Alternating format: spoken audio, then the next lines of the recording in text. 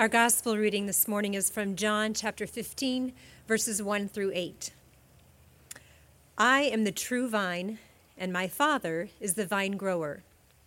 He removes every branch in me that bears no fruit. Every branch that bears fruit, he prunes to make it bear more fruit. You have already been cleansed by the word that I have spoken to you. Abide in me as I abide in you. Just as the branch cannot bear fruit by itself unless it abides in the vine, neither can you unless you abide in me. I am the vine, you are the branches. Those who abide in me and I in them bear much fruit, because apart from me you can do nothing. Whoever does not abide in me is thrown away like a branch and withers. Such branches are gathered, thrown into the fire, and burned. If you abide in me, and my words abide in you, ask for whatever you wish, and it will be done for you. My Father is glorified by this, that you bear much fruit and become my disciples. This is the word of the Lord. Thanks be to God.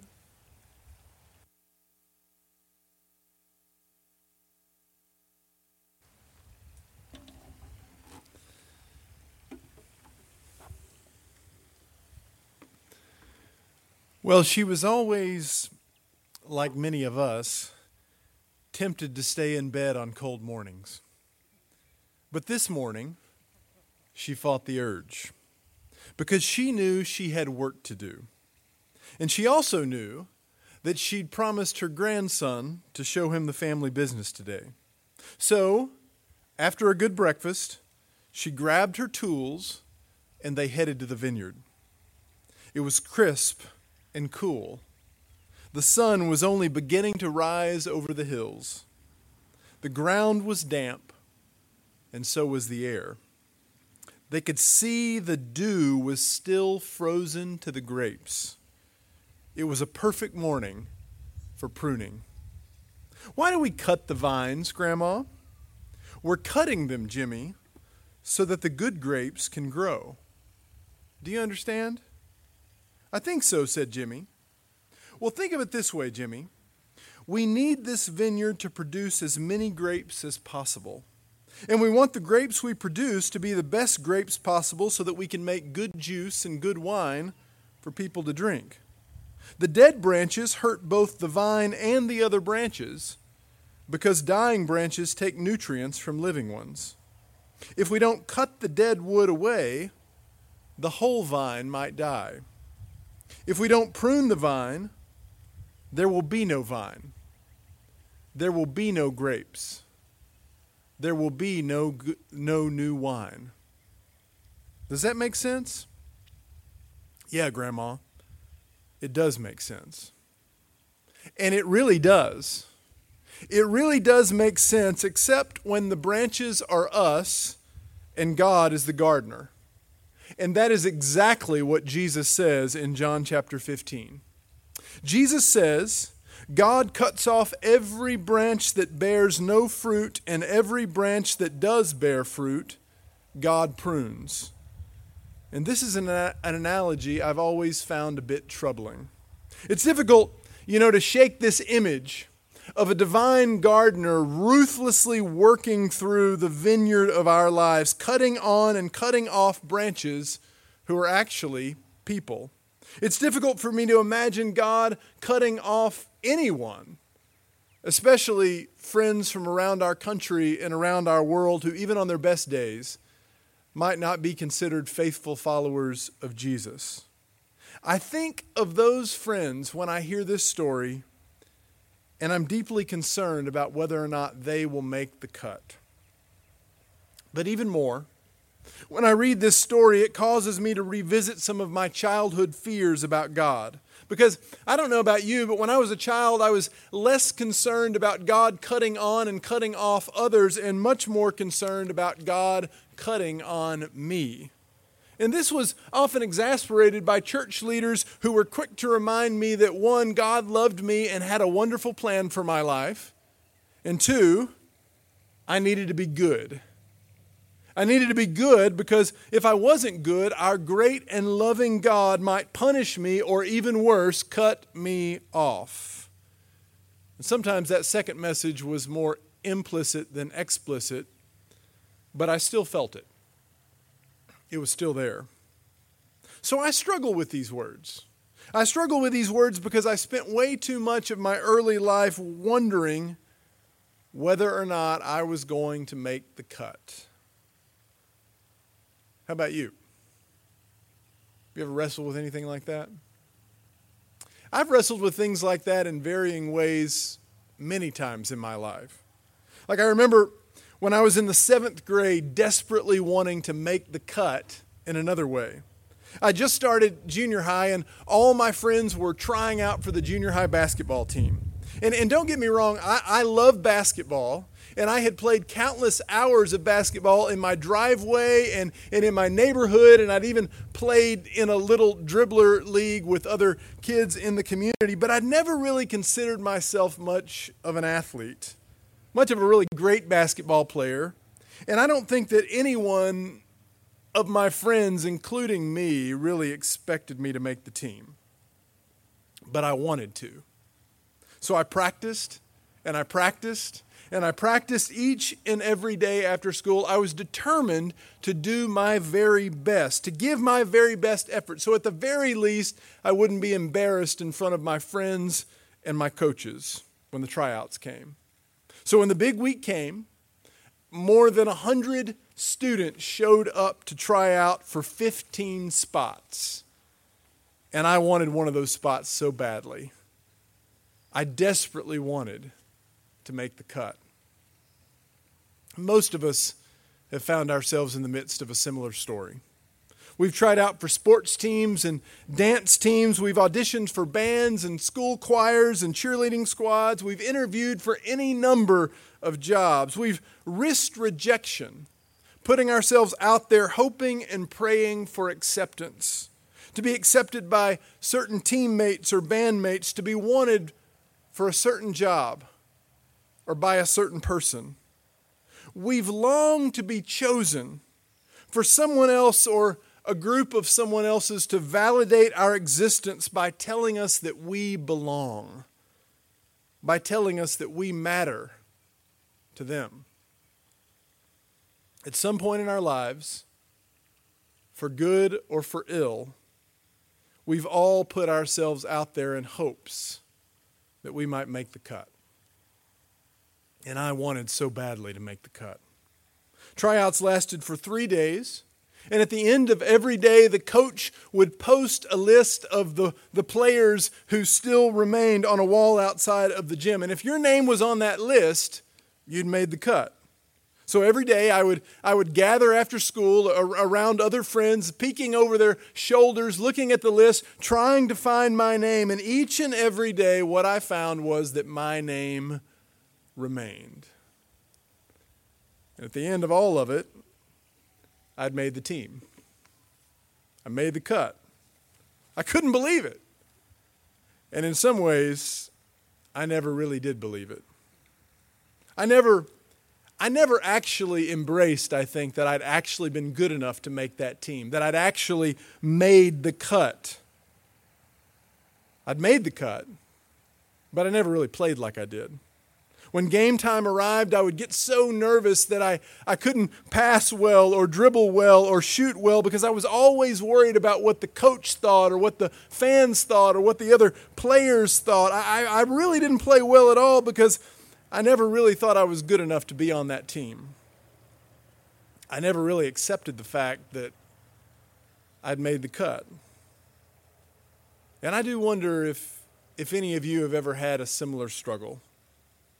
If any of you have ever struggled to believe that you were really enough for your family, enough for your friends, enough for your job or your spouse or your church. I wonder if any of you have ever struggled deep down with whether or not you were really enough for God. When you read verses about God cutting some and pruning others, do you struggle? And not just about others, but in spite of all you've been told about the love of our gracious God, do you ever wonder, will I make the cut? I wonder if the disciples ever wondered about this.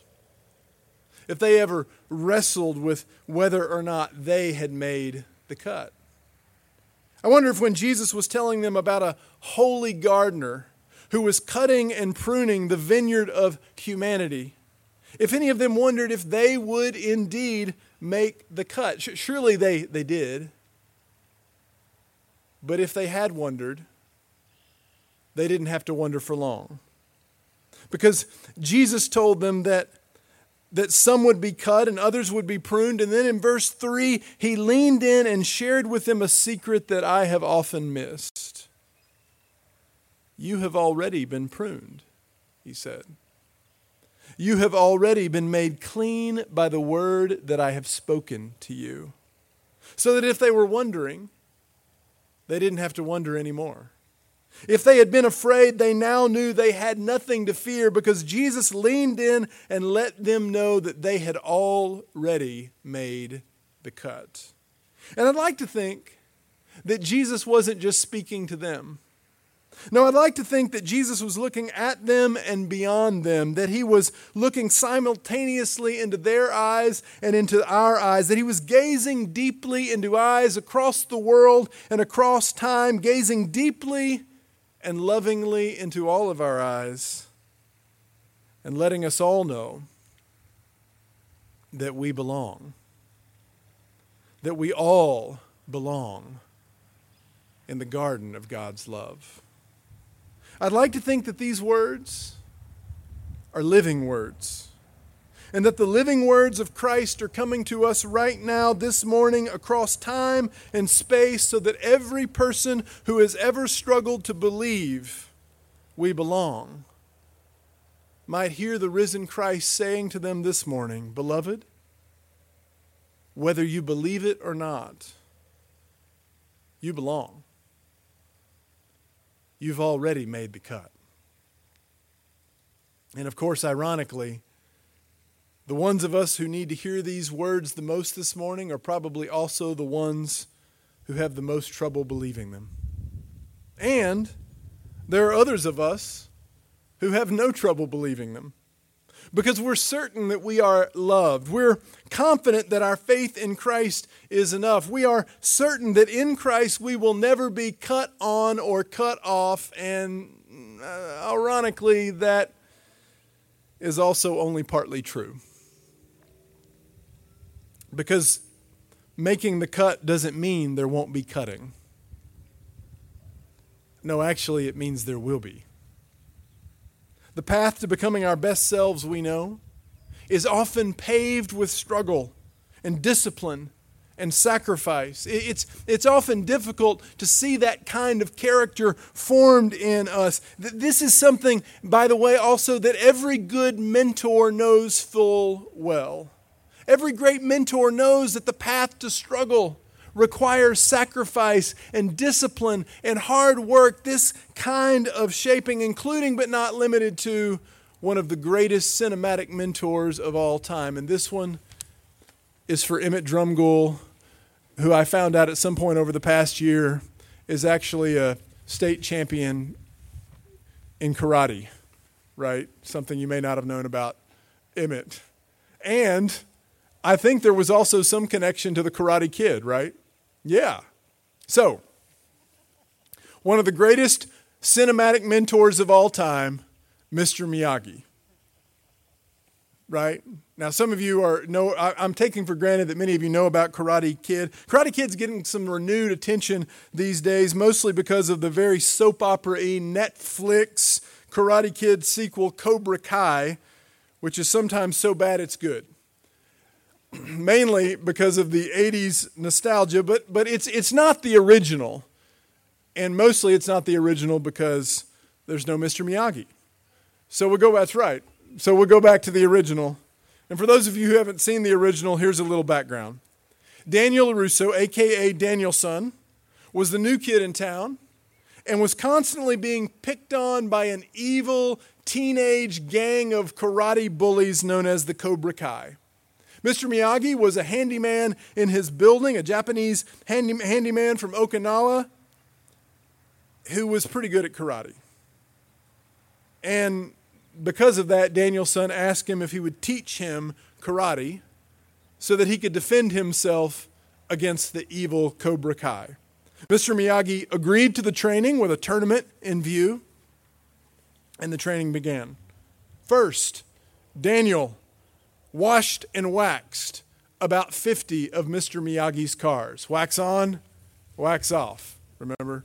Then he painted Mr. Miyagi's house. Then Mr. Miyagi had Daniel paint his rather large fence. Then he finally capped off his training by having him sand his incredibly large back deck. And you don't have to see the movie to know that Daniel-san wasn't very happy with this training. What on earth, after all, could sanding floors, painting houses, waxing cars, and painting fences have to do with learning karate? It seemed like Mr. Miyagi had just been using him. So Daniel got fed up, and then he blew up. He threw down his tools. He screamed at Mr. Miyagi, and he began to walk home. But before he could get away, Mr. Miyagi stopped him. Daniel-san, he said, show me paint the fence. Show me paint the house. Show me wax on, wax off. Show me sand the deck. And until that moment, none of it had made any sense. But it made sense now. Mr. Miyagi had been building Daniel's will, his muscle, and his muscle memory through pain and sweat and the agony of hard work. Mr. Miyagi had been forming Daniel's heart, his strength, and his character so that Daniel-san was now only about one crane kick away from a karate championship, and he didn't know it. All he knew was that his training had been hard, and it hadn't made any sense. The disciples also knew that their training had been difficult and that oftentimes it hadn't made much sense. Jesus was telling them now that they had already been cut, cleaned, and pruned by His Word. And I'm sure in some ways this was no surprise to them. After all, it was the Word of Jesus that had called them to leave their homes and their families and their friends. It was the Word of Jesus that had been cutting away at their pride, their egos, their selfishness, and their ambition. It was the Word of Jesus that had been cleaning, pruning, and cutting away at them as He'd continued to lead them toward His cross and preparing them to take up their own. It was the Word of Jesus that had been calling them toward a good life, though not an easy one. Grandma, Jimmy asked, how will these scarred up branches make it through the winter? Won't cutting them kill them? No, Jimmy. Cutting them won't kill them. Now, I know it seems strange, but it's actually because we're cutting them that they will live. But not all of them, Grandma. Some of these branches will die. You're right, Jimmy. Some of them will. In fact, the ones we're cutting off right now are already dead. But Jimmy, here's the thing.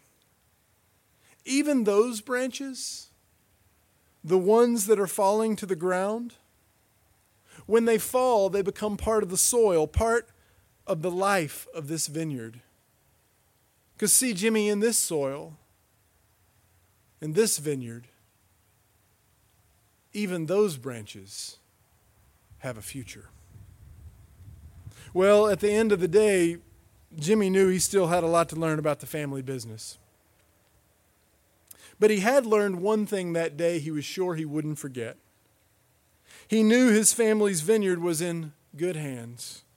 That through summer and winter, springtime and harvest, Jimmy knew their vineyard was being watched over by a skilled and loving gardener. And he knew that while she was watching, she was also cutting. Cutting so that branches might remain. Cutting so that the best grapes might grow. Cutting so that every living thing in her vineyard might have a rich, full, and abundant life. Not an easy life,